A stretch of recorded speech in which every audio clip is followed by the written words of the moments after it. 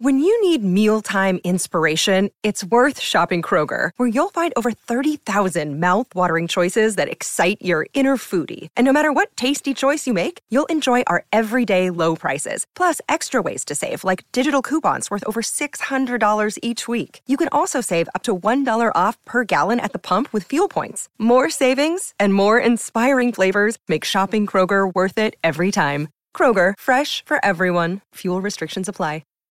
Think you know the Brooks Ghost? Think again.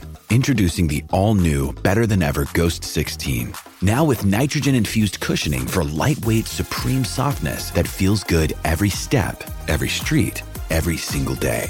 So go ahead, take your daily joyride in the all-new nitrogen-infused Ghost 16. It'll turn your everyday miles into everyday endorphins. Let's run there. Head to brooksrunning.com to learn more. It's a destination. We are finally here.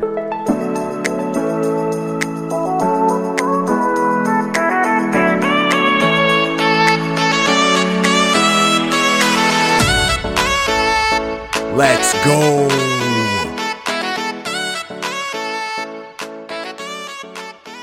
What is good, everyone? Welcome back to another episode of Destination Dynasty. I am your gracious host, Scott Connor. You can find me on Twitter at CharlesChillFFB. Everything Destination Devy, again, patreon.com/allgas. And shout out to the new Destination Chill coming August 6th, 8 p.m. Eastern, live on YouTube. Ray and I chopping it up, finally going to get this off the ground. Apologize to those that I had stated it would be out a couple weeks ago. We had some stuff come up, and boom, we'll be launching August 6th. So check that out. This episode today, we're going to get right to it. A major thing we are working on, and I'll plug it again at the end, is Mind Warped. Myself and Adam from 4D Chess have recorded almost 24 hours. I'm not sure what the total number is going to end up being, but it is going to be an entire lecture series on approaching warp and your league. So if you're interested in that, mindwarped.com. You can pre-order it, pre-sale. It should be out on or around August 1st. It should be available live. So if you're interested in that, mindwarped.com, check it out.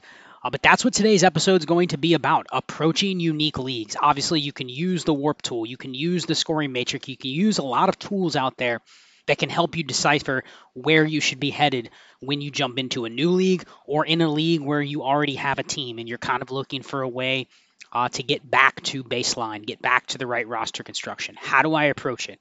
Then you get into leagues that are multiple copies. We talked about that last week with Chase and Cody on the Overreaction show about our 36-team, 3-copy league that we did. How do you approach that a little bit differently? Because you're playing against more teams. The margins are slimmer in terms of what you have to do to win. You have to beat 35 other teams, not just 11 other teams. So you get nuances like that where formats are different, scoring is different, settings are different, payouts are different. Thinking about empire leagues, thinking about leagues that have a reset after a certain amount of time. All these variables can change how you're going to approach a league. And that doesn't even get into the nuts and bolts, the scoring, the settings, the roster sizes, the waiver rules, all of that kind of stuff. That's what we're going to talk about today. This episode is all about how to approach unique leagues and determine your strategy. My guest was Zachariason at Late Round QB on Twitter. Check out his Late Round podcast, specifically the one that he did on July 18th, in which he talks about his unique approach to the Scott Fish Bowl and navigating the landscape of how the group is going to think versus the best way to draft based on what is optimal. So really interesting to go back and listen to that episode. Even listen to it before you listen to this one. Again, July 18th of the Late Round podcast. You can find that on all podcast platforms. And then finally, tonight, I will be participating in the final FFPC Pros versus Joes contest, drafting against Zachariason. I pick in the 6th spot. He picks in the 4th spot. So I will be live streaming that over on the Dynasty and Chill YouTube channel. I will put out the link on the Destination Debbie Discord as well as on Twitter and on the Dynasty and Chill Patreon. So if you want to join into that, I'll have a special guest on that show where we are live streaming the Pros versus Joes draft. And it's perfect timing that I have Zachariason on the show today to talk about approaching unique leagues. So see everybody on the Pros versus Joes draft tonight if you want to join the stream and enjoy the show with JJ. Destination Dynasty is now sponsored by Underdog Fantasy. I'm gearing up for Underdog's Fantasy season-long best ball contest. It's a great way to put your best ball skills to the test against me and everyone else at the Destination Devy team. The best part? If you use promo code CHILL when you sign up, you'll get a 100% deposit match up to $100. And if you deposit $10, you'll get access to strategize with us in the Destination Devy Discord, where you can get additional stats, tips, and much, much more to dominate your drafts. What are you waiting for? Head over to UnderdogFantasy.com, sign up. Again, use promo code CHILL to get an 100% deposit match up to $100, and deposit your $10 to get access to the Destination Devy Discord. Back to the show. All right, so we're going to get right into the topic of approaching unique leagues. A lot of dynasty managers out there are looking for the next level content in terms of, I have a league that has a bunch of different settings. It's not something that you're going to be covering on the Mind Warp series, which we'll talk about a little later in the show. But you get in a league and there's a bunch of really strange settings, crazy scoring, lineup construction that you're not used to, maybe some rules or constraints that you're going, how do I navigate this? And I wanted to bring this guest on as a great resource to approach leagues that are maybe a little outside the box. He recently just did a podcast, July 18th, talking about this, talking about the Scott Fish Bowl. JJ Zachariason, welcome on. Let's get right into it. Do a quick introduction, and then we'll get right into the first question of, when you get into a new league and it's something you haven't seen before, but you're trying to play the edges against, whether it's one league or against a huge field. Talk a little about your initial approach. So welcome. Yeah, look, thanks for having me, man. Really excited to talk to you about this. I feel like every time that there's like people tagging like game theory folks on Twitter and stuff, like your name's always popping up there. So it's fun to finally do a show with you. Yeah, you know, whenever there's a unique league or a different league, that I'm in, the first thing I sort of do is just look at what the typical league is, right? We know that a typical league, whether you're looking at redraft and dynasty, I know dynasty skews superflex a little bit more, than redraft does these days, which is great. But we have this single quarterback, sometimes superflex, 2 running backs, 3 wide receivers, sometimes a flex, tight end. And then hopefully you're not using kickers and defenses, but if you are, you have that as well. And so what I typically do is I just look at what supply and demand is initially telling me, right? Supply and demand being that if you need more of something, then that cost of that something is going to increase, right? And so in a lot of cases, we see leagues where, for instance, there could be 5 wide receiver slots instead of 2 or 3. And then from that, you can automatically and initially think, oh, this league is probably going to skew wide receiver a little bit more than what the standard league is going to skew. And then you can look at, if there's more running back slots or fewer running back slots. I think that the trend that I've at least seen from people emailing me and asking questions is that it seems like leagues and home leagues, obviously I'm approaching this more from a redraft perspective, but I obviously give a lot of dynasty advice and talk dynasty. But a lot of these leagues that people are emailing me about are lessening the number of running back slots in their lineup, and they're gradually adding either more flexes or more wide receiver spots.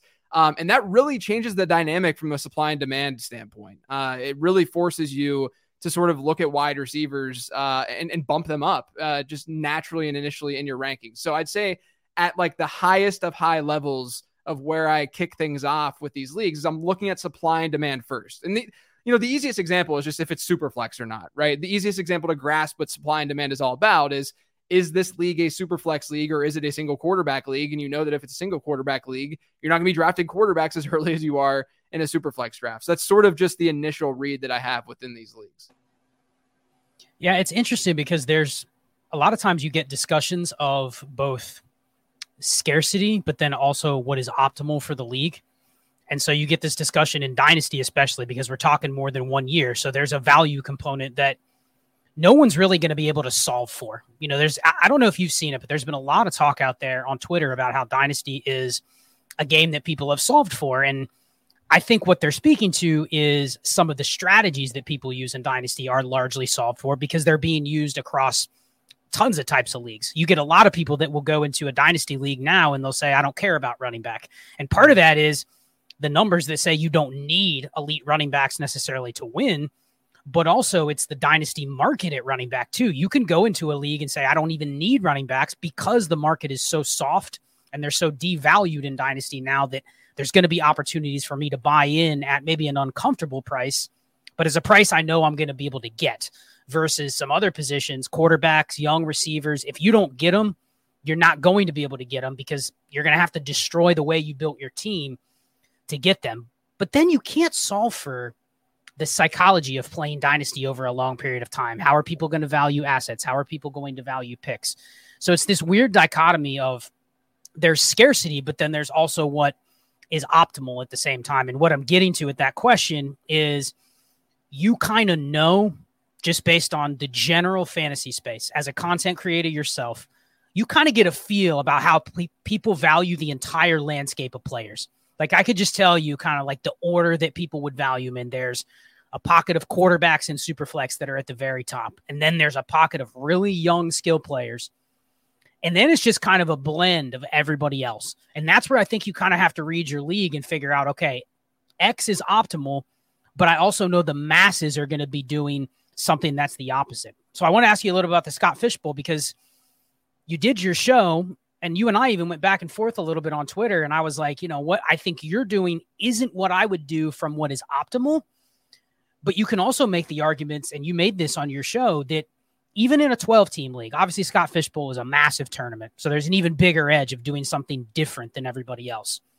But if you just find the edge within your given league and you're just going against the grain, even if it is not optimal for the format, but it's against what everybody else is doing, I think that even gives you a little bit of a bigger advantage. How do you think about that? Even if you're just in a regular league, you're going, man, I just got in this room and there's 11 other people that are trying to do the exact same thing I'm doing. At what point do you go against the optimal and you kind of zig when everyone else is zagging because you get benefit by doing that? Yeah, I think, this is going to get really philosophical, I feel like, which is great, right? Like because some of this stuff is definitely hard to articulate, but I'll do my best. So I think that the whole zigging versus zagging thing is very real. And, you definitely should be doing that to some degree. But there are pockets, I think, where you zig when other people are zagging, right? So what I mean by that, the Scott Fishbowl, let's just use that as an example. So, I did my analysis. I looked at the supply and demand aspect of things when I started that. And I said, okay, you get 3 wide receivers that you're starting. There's 2 running backs. So maybe wide receiver gets a little bit of an edge over running back. But wait, there's a lot of flex spots. And given those flex spots, given the scoring and such, seems to favor running backs a little bit more. That baseline, if you were to do a VORP formula, that baseline for running back sort of favors running back a little bit more, et cetera, et cetera. So as I'm approaching Scott Fishbowl, I'm looking at the supply and demand stuff. And then that supply and demand stuff then translates to me altering my projections just to get a general idea of what this landscape looks like, right? I'm definitely not someone who, like, I build projections, feel confident in my projections, but I'm going to be wrong, right? Like, you're going to be wrong. We're all going to be wrong with this stuff to some degree. You can't draft only based on projections, especially, to me, I think projections are way more important in the early rounds than the mid and late rounds, just because, you're shooting for more of that, 80th, 90th percentile outcome with those middle round, late round picks, as opposed to in the early rounds. Yeah, you're shooting for upside. You should be looking for upside, but almost every single player's profile and outlook, their range of outcomes is they have a good floor and a good ceiling to some degree, right? So you can use those projections to at least help you out a little bit there. So with Scott Fishbowl and going back to the idea of zigging and zagging during pockets of your draft, with the Scott Fishbowl, I built this VORP formula and looked at my projections based on that. And I saw that, yeah, running backs were favored in that format 100%. Like, running backs looked better than wide receivers, just between those two positions. Running backs looked better than wide receivers in that format. Therefore, running backs would hypothetically be favored in like a flex spot or something. But what I also noticed is that a lot of people were generalizing that concept across the entire position, across all running backs, across all wide receivers. But what my numbers showed me was that, yeah, you can get a little bit of an edge if you're drafting one of the elite running backs over the elite wide receivers. But there's definitely a point in time where the elite wide receivers were better than the running backs that were listed on the board and still available on the board. And so when I say these pockets of zigging versus when everyone's zagging, that's what I mean. I mean that if everyone's going running back heavy, which they were in my draft and in a lot of these drafts, there comes a point in time where the elite wide receivers, even though wide receiver as a position is devalued, the elite guys were still giving you somewhat of an edge in VORP. And not only that, but I see it as an edge also in projection, right? Because when I'm projecting guys, and I've tested this in the past, a lot of times you're gonna have more confidence in elite wide receivers than some of the running backs that we end up projecting season to season.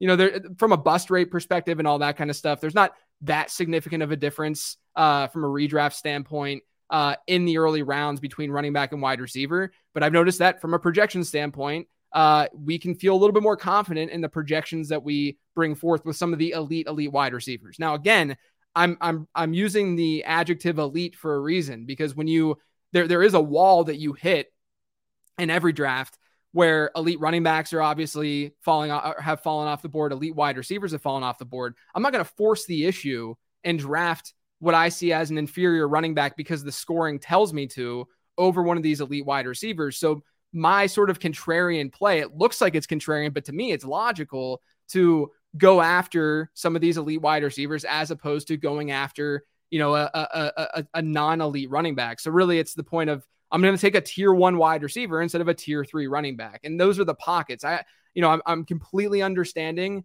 that the league format itself favors running back, but at the same time, that doesn't mean that the wide receivers are valueless. Yeah, it's very interesting because we build our teams totally differently. But the reason that I wanted to talk to you about it was specifically because I looked at your end result, and my draft still is not done yet, which is crazy. I still have 2 more picks. But when you did that podcast and when we were going back and forth on that thread on Twitter, we built our teams totally differently. You started heavy receiver early, but even on mine, I've literally blogged or live streamed each one of my picks, and where we wanted to get to at the end was very similar because you still have to start 3 receivers. And you probably wanted to end up with at least 5 when you were done with your draft. I'm going to probably end up with 5 or 6. You ended up with 7, but you took 2 tight ends. I'll probably end up taking 3 just because of where we took them. But basically, our strategy was similar. It was just we disagreed slightly as to where to take the receivers, but our roster construction in the end ended up being pretty similar.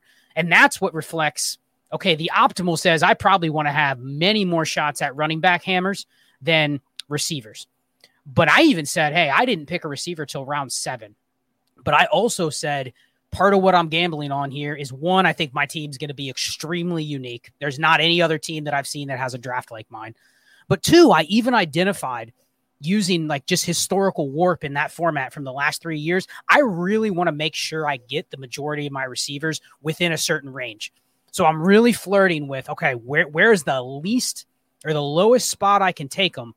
But what I don't want to do, and I saw some people do this because I see some drafts that get posted, they really went into the quarterbacks and running backs, and then their wide receiver 1 is somebody that was even outside of that pocket where you say, man, I want to get a couple in here because I have to start them. So that way you're actually losing value. And I don't know if you've seen it, but a couple teams I saw, their wide receiver 1 was outside the top 40. And I'm like, that team, I get it, but they're also going to be losing a little bit to teams that really lived on the edge just a little bit less and still captured, I think, more valuable receivers within that range. So it is playing off of the, you do have to start a minimum of 3 receivers. I'll ask you this question. If you only had to start 1 receiver in Scott Fishbowl, if he just went nuclear next year and says it's 1-1-1-1 and all flexes, how many receivers would you have drafted in that circumstance? Would it have probably only been like 3 or 4, or would have still stuck to your formula? Like, I'm guessing you wouldn't have taken the Treylon Burks or Jaden Reed. You could have still played the same way, but you wouldn't have added the extras, I would guess. 100%. I probably wouldn't have even played it the same way. I think that having that additional receiver spot as a requirement within your roster it shouldn't go overlooked, like completely overlooked. The wide receiver position, again, it sort of goes back to I start by comparing the league that I'm drafting in to the very standard usual league that we see, right? The single quarterback, 2 running back, 3 wide receiver, etc. We all know how to draft in those leagues, right? Years and years and years have gone by, and we've been just taking, pounding running backs and wide receivers in the early rounds. Maybe you wait on tight end, maybe you wait on quarterback, but it's basically the same formula for most people year in and year out. You go anchor RB, maybe you go 0 RB. Like, we have all these strategies, and everyone knows sort of what to expect when going into, a regular redraft season-long league at this point.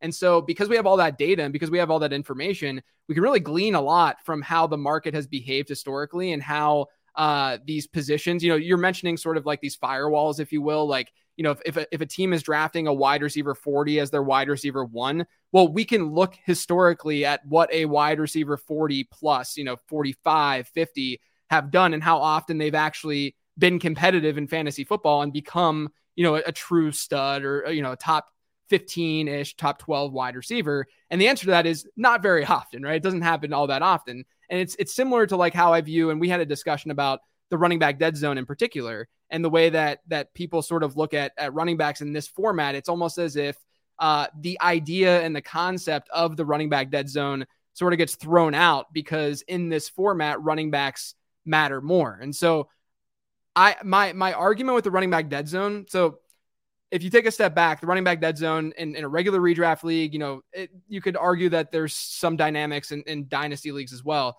But the running back dead zone in a regular redraft league, my research has shown middle of round 3 in a 12-team league is typically when you start to hit the dead zone, and it goes through round 6. And it's a place in the draft where running backs are not living up to they are living up to expectation to some degree, but they're not giving you that big of a ceiling, right?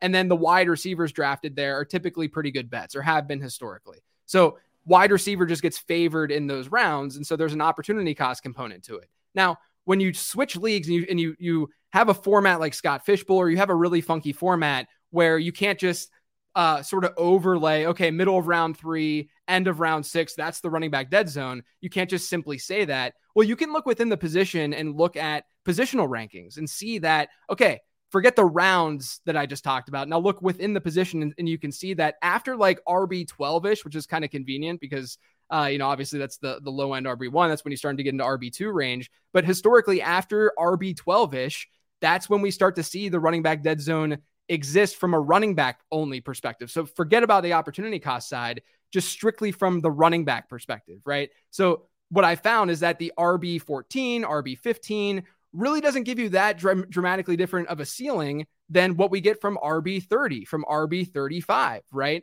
And so you can use that same exact knowledge that we found in a regular season long draft, that we found historic data. You can still use that information for a league format like the Scott Fish Bowl. Now, do those running backs in the dead zone, in the flex in particular, still give you somewhat of a bump? Yeah, because they're getting points per carry and all that kind of stuff. But at the same time, if Dameon Pierce, who's in the running back dead zone this year, people are drafting him in Scott Fish Bowl in that, like, let's just say RB 20 range or what have you, right? And so Dameon Pierce goes RB 20, RB 24, whatever.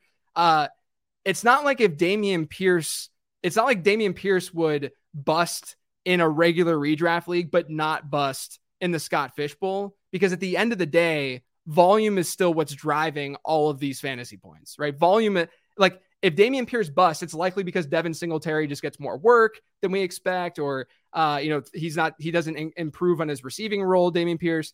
And then that's not going to change if you're playing in the Scott Fish Bowl versus if you're playing in a regular redraft league. And so, people and players emerge from the dead zone all the time. I think that that's sort of a misconception too. It's not that the dead zone is a place that you just have to avoid altogether. It's just that, I'm choosing pockets in this draft that I want to attack, right? And you should do that with any unique format where, that elite wide receiver pocket, I was cool to attack that because I would much rather have a Devontae Adams than a running back dead zone back, right? And then when you get into that dead zone area, I'm not going to force the issue on running back because I haven't drafted a running back.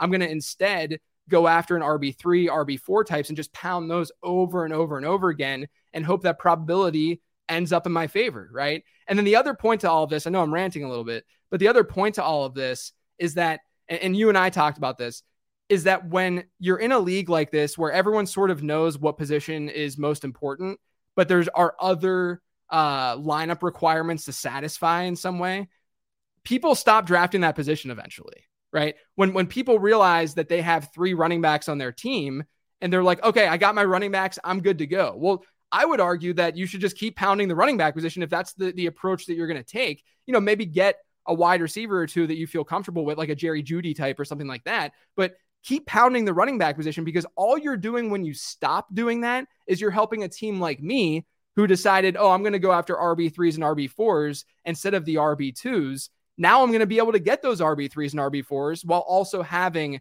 those elite wide receivers. So that was really the approach that I took. Now, I didn't enter the draft saying this is how I'm going to do this, but it's just sort of how the board fell. And then using those dynamics and that information that I knew from, years and years of research with the regular redraft format, it really enabled me to, I think, put together what I saw as an optimal roster based on the board. Yeah, you hit on some really good points in there that I think is applicable to all formats. It goes right back to what I was talking about. You look at the scoring and you figure out, okay, what is the dominant scoring based on just the format?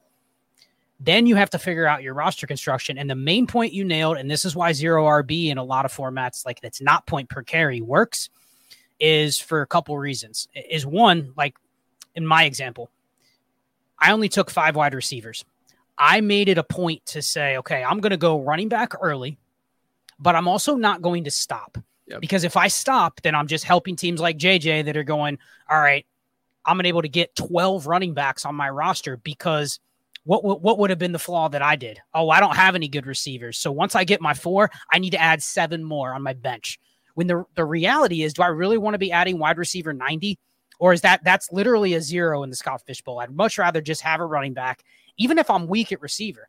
I sat there and go, you know what? I'm only going to take 5 receivers, but one of them is probably going to be like a KJ Osborne or a Gabe Davis. And you know why? Because if that's my 5th receiver, guess what I'm going to have to do a lot of weeks?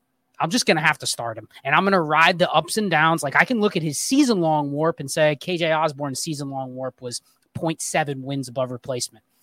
But how many of those did I capture if I have 5 KJ Osbornes on one team in a lineup league? Probably very little because I'm chasing which one to start every week. So I think that's the misnomer in the Scott Fish Bowl was doing that. And it's the same in a PPR league. The reason zero RB works, and I know Sean Siegel's talked about this a lot, is you don't stop after you take 4 receivers. Even if you only have to start 4, you don't stop after you take 4 because once you take 5, once you take 6, because I've seen them where they'll take 6 receivers to start a draft, and you're going, dude, they can only start 4. They're just wasting value. No, what they're doing is they're pushing the board around to where eventually the other teams are going to reach on receivers, or they're going to draft more for what you said because they don't have enough or they don't have good enough ones. And then they're not going to value the running backs that you're going to be able to take at the end. And then the best part is, what is the easiest position to start week to week when you have no information about them preseason? It's probably running back. Mm-hmm. And how many times in a zero RB build or a hero RB build do you just go, I have to start Samaje Perine every week because I don't have anybody else?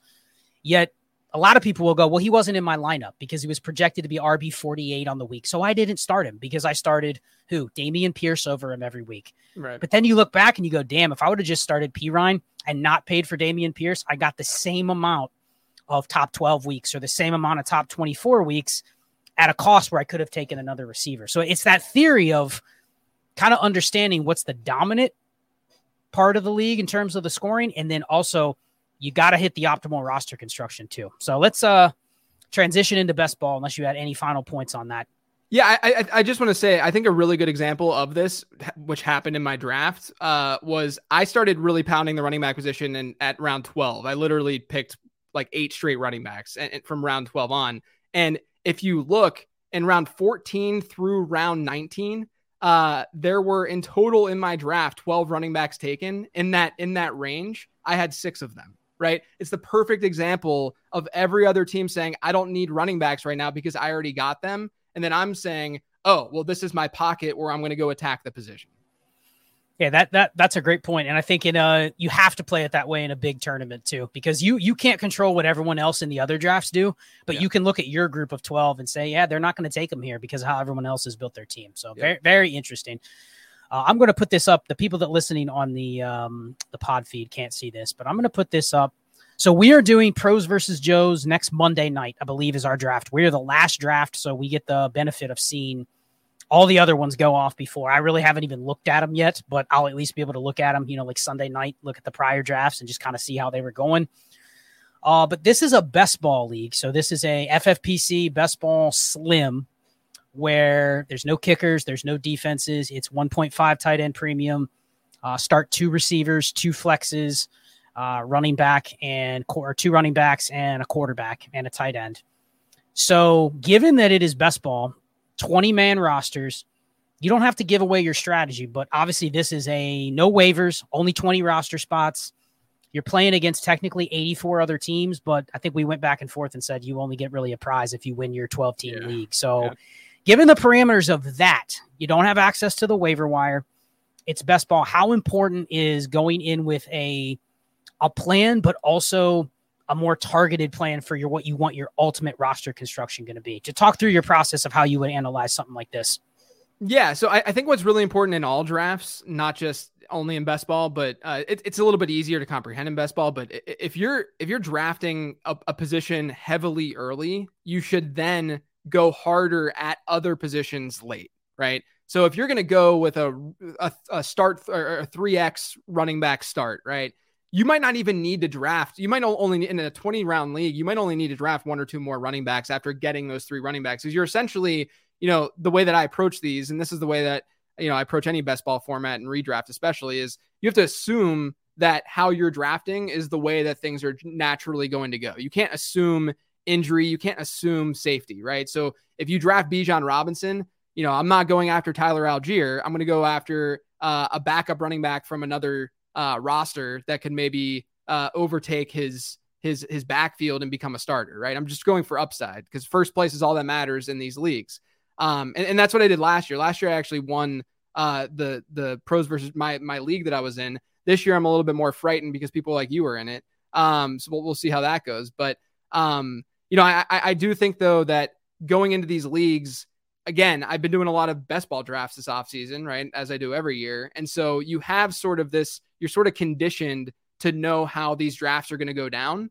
And then you sort of just transform that approach to fit a full PPR, multiple flex type format, one fewer wide receiver. So the demand, technically the demand for wide receivers is one spot lower, but there's 2 flexes in this format, and wide receiver. I mean, you could argue wide receiver across the board should be the position that you flex, but especially in a full PPR league, right? And so naturally, from a value over replacement standpoint, you're going to lean wide receiver heavy a little bit more. So I'm going to enter this draft saying, okay, see how the board falls, of course, but I'm going to probably lean a little bit more wide receiver heavy, maybe go with like an anchor RB, see which quarterbacks are falling from an elite standpoint. And then if I don't get one of the elite tight ends, which is the way that I approach most leagues, then I'm just going to largely punt the position because middle round tight ends have just been pretty bad bets historically. So, a lot of the same trends and items that we've all researched historically really does apply to formats like this. And then within best ball, you do have to think about guys who have more locked in roles and such, just to make sure that you are getting that production. It's a little bit different in a redraft league when you're in the final rounds of your draft and you're literally throwing a dart at a guy like Justin Ross or something who knows what's going to happen with him this year, right? Chance and probability wise, probably not a lot's going to happen with him this year. Just probability from a probability standpoint. But in a regular redraft league, you can make up for that and just drop the dude and pick up someone else off the waiver wire. You sort of want, not sort of, you need production, some sort of production, some semblance of production from some of these guys late in your draft as well. It's fine to get a Giants pass catcher or something who likely doesn't have a crazy high season long ceiling, but in this format could give you some usable weeks still. Yeah, that's a really good point about best ball. And if anyone wants to check out this warp chart that I made for Pros versus Joes, because I will be live streaming this next Monday, just go to the warp tool, southarmonff.com/warp. Check it out. If you already have it, just put in my username, Charles Chill FFB. You can pull it up. But in best ball, it's interesting because you pretty much are going to capture almost all of the warp that you have on your team as long as you roster construct right. You can run into problems where you lose some of it because you have overlap week to week. And I think a lot of times we also get too caught up in season-long numbers where ultimately, these leagues, not this one specifically, but some best ball dynasty leagues are still head-to-head. So sure, you can look at your roster construction and you can look at, okay, overall I'm going to get all of these points. But the distribution still matters week to week, which makes it weird that we put out season-long projections, but largely all formats we play week-to-week games. Yeah. So how do you exploit that? So this is interesting. I'm going to use this. Just looking at this chart, this is the first time I shared this with you other than I sent it to you a little bit ago. But if you haven't looked at it, that's fine. It actually makes for a little better content, I think. When you see these lines, for just historical warp, it's exactly what you said. FFPC, it is, it's not really nuked, but it's still only 4 point per passing touchdown. So you can see the QB drop off is pretty stark from like the top 3 or 4 last year to pretty much everyone else. And when you look at that really flat line getting into, QB 12 through 24, kind of feels like if you're fishing in that range, you're almost immediately thinking when you see a flat line, what volume over quality, right? Like I'm probably going to try to get 2 guys in that range at a cheaper price, but it may push me into a 3 quarterback build in that case. Same with tight ends. You said, if I don't get an elite one, there is, unless you are able to say, and certainly if you say, you know what, I think Evan Ingram this year is going to be a top 4 tight end, then you take him. Yeah. But generally you would say Evan Ingram, where you have him projected from a season long standpoint, probably not a great pick at tight end 6 or 7, right? Compared to tight end 20, like that kind of argument. So when you look at these charts, and we're going to be putting out Mind Warped on August 1st, where we literally go through tons of different formats and talk through this stuff. But when you look at that kind of thing, you're like, I already have a plan, but then you don't know till you get into the room what everybody else is going to do. So my last question for you is, does it impact you at all when you're playing against more than 12 teams? In this case, not 3,000, but just 84. Does it impact you all and go, you know what, I want to go even slimmer to the extremes? Like I'm only going to take 2 tight ends, 2 quarterbacks, and take extreme risk at like my tight end 2 and quarterback 2. Do you think about it that way, or are you trying to be like as efficient as possible? I'm mostly trying to be as efficient as possible. You obviously, it depends on where you would be taking those positions. I think that like if you got like Greg Dulcich and Dalton Schultz or something as your tight ends, you could probably stop there and feel fine about that, right? But if you're getting into like the rookie tight end range and from a redraft perspective, or you're getting into, the Jawan Johnsons of the world, you're still going to need to fulfill that tight end spot in your lineup. And then not only that, but you can also think about tight end to some degree. I don't think that your brain should automatically go there, but you can think of tight end as fulfilling a flex spot as well at times. Not that that's going to be something that would commonly happen, but that's the upside, I guess I would say, of going with more players at that position later in your draft and selecting more of them and not just stopping at the 2, let's say. Is that you can hypothetically still get those points into your lineup with more than 1 tight end, and it's tight end premium. So that can happen, on these like random off weeks. I don't think that should change your tight end strategy so dramatically as we sometimes see in tight end premium, but just especially because we know it sort of goes back to what I said about like the running back dead zone and such with the regular redraft league. A hit within the middle rounds at tight end versus a hit in the late rounds at tight end, or just the expected outcome of these guys really isn't that dramatic. Like there's not that big of a difference between middle round tight ends and late round tight ends. And so if a guy hits in one format, he's going to hit in most formats. It's just the general way it's going to go. And so I don't really concern myself about that half point too much, only because yes, if you look in hindsight and you see how things played out, you're going to see some differences, no different in like a 6 point per touchdown pass league versus a 4 point per touchdown pass league. But you have to ask yourself, how predictable is that? How much variance occurred in order for that to happen? And it turns out, at tight end, especially like once you get out of that like top 3, top 4 tight end range, historically, there's a lot of freaking variance. There's a lot of guys that you can get late that end up breaking out. The R squared between basically that tight end 4, tight end 5 to like tight end 20 is not very strong at all in terms of where they were drafted and how many points per game they actually ended up scoring. So I use sort of that sort of information to dictate how many of these players I should take. And then the size of the league, if it were within our individual league, if we were playing with like 16 or 20 different, if there was a 16 team league or a 20 team league or something like that, that definitely changes my outlook. I'm not going to go, if you're only starting 1 quarterback, let's say, and now you've got 16 teams in your league, now you're starting way more running backs and wide receivers. And so a lot of people automatically think, and they say, oh, well, if I get a Patrick Mahomes or a Jalen Hurts, I'm going to have a huge advantage at quarterback. And it's like, well, there's an opportunity cost in doing that, because all of a sudden now you're going to be lagging at running back and wide receiver. So if it was in that individual league, for sure, my philosophy and my draft strategy would change. I might go, with 3 or maybe even 4 late round quarterbacks or something like that, as opposed to getting an elite one. But across, when you have a bunch of 12 team leagues like this, And like we said, technically the bigger surprise is just winning the individual league.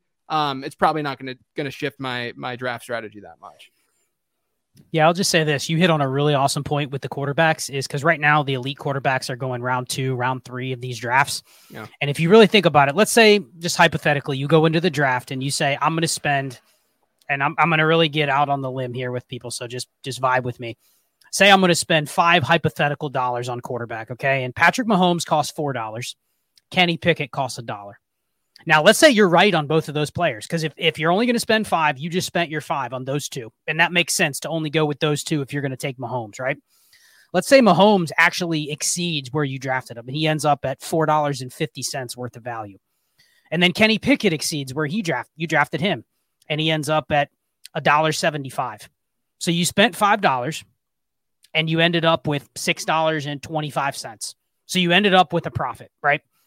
But then think about, okay, yeah, you're going to sit there and go, man, there's no way I can end up with, the same amount by taking 3 other quarterbacks. But in theory, you could end up with that same amount if you spend less than the $5, but you end up, let's say you only spend $3, but you end up at $5 after that in terms of their production. You actually profited more with the 3 QBs. The only thing you gave up was the extra roster spot, but in theory, you were able to invest the money elsewhere. So it's a push and pull. That's why we stress here, even in Dynasty. JJ, in Dynasty, I see the most egregious roster construction across leagues to the point where, and I think because it's Dynasty, people go, there's not a waiver wire. It's not as active from day to day or week to week. But now that Dynasty is becoming more of like a year-to-year, week-to-week game, I go through rosters and I go, man, this is like a Scott Fishbowl scoring league, and the team will have 2 running backs and no draft picks. And it's like, you're giving away a ton of value just by being, even if you're right on every player you're constructed totally wrong. So You're probably just giving away, 20% to the rest of the league just by being so inefficient for your team. So if you can help anybody, do you have anything you want to talk about? Any tools, access to you, anything that you want to promote that can help people with these concepts when they get in some of these weird leagues? Yeah, I do the late round draft guide. Started it last year when I went out on my own. And I republished it again this year for the 2023 version. And a lot of the stuff in that guide, I didn't want to publish something that was just player profiles. I didn't want to just do what is out there that you can get anywhere, where there's not going to be that much variation from one analyst to the next in terms of the way they look at players, grand scheme and high level.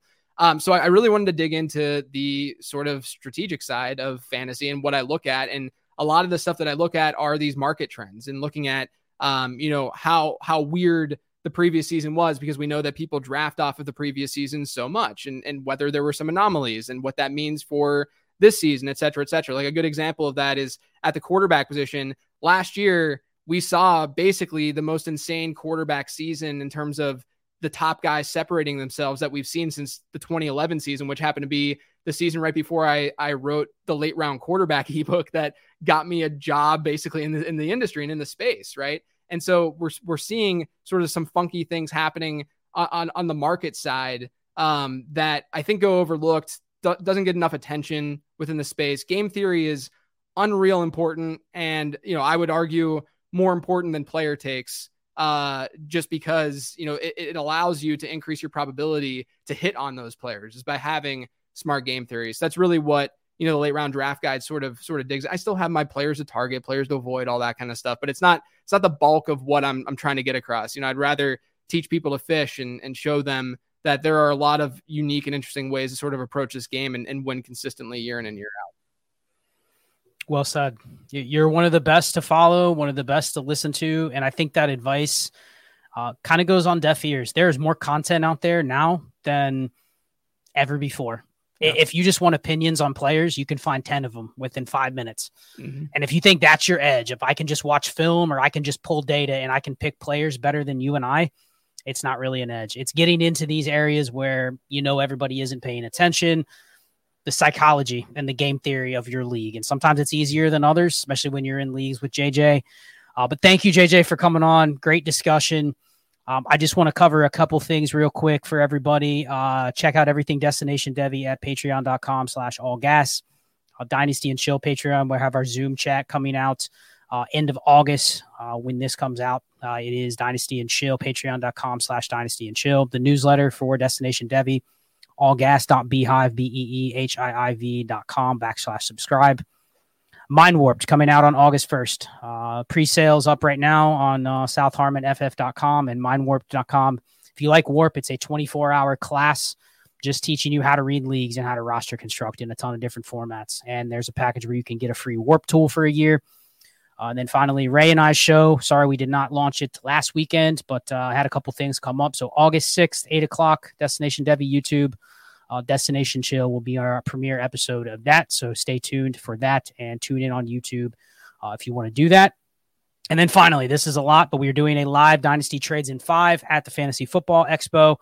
So if you like Dynasty Trades in 5, we'll be doing a live show, live questions. I believe it's going to be Sunday at 10 a.m. So if you're coming to the Expo, tune in for the live Trades in 5 show. Thank you, JJ Zachariason, for coming on at Late Round QB. Follow his podcast, follow his work, sign up for his Patreon. With that, we will be back next week. Be chill.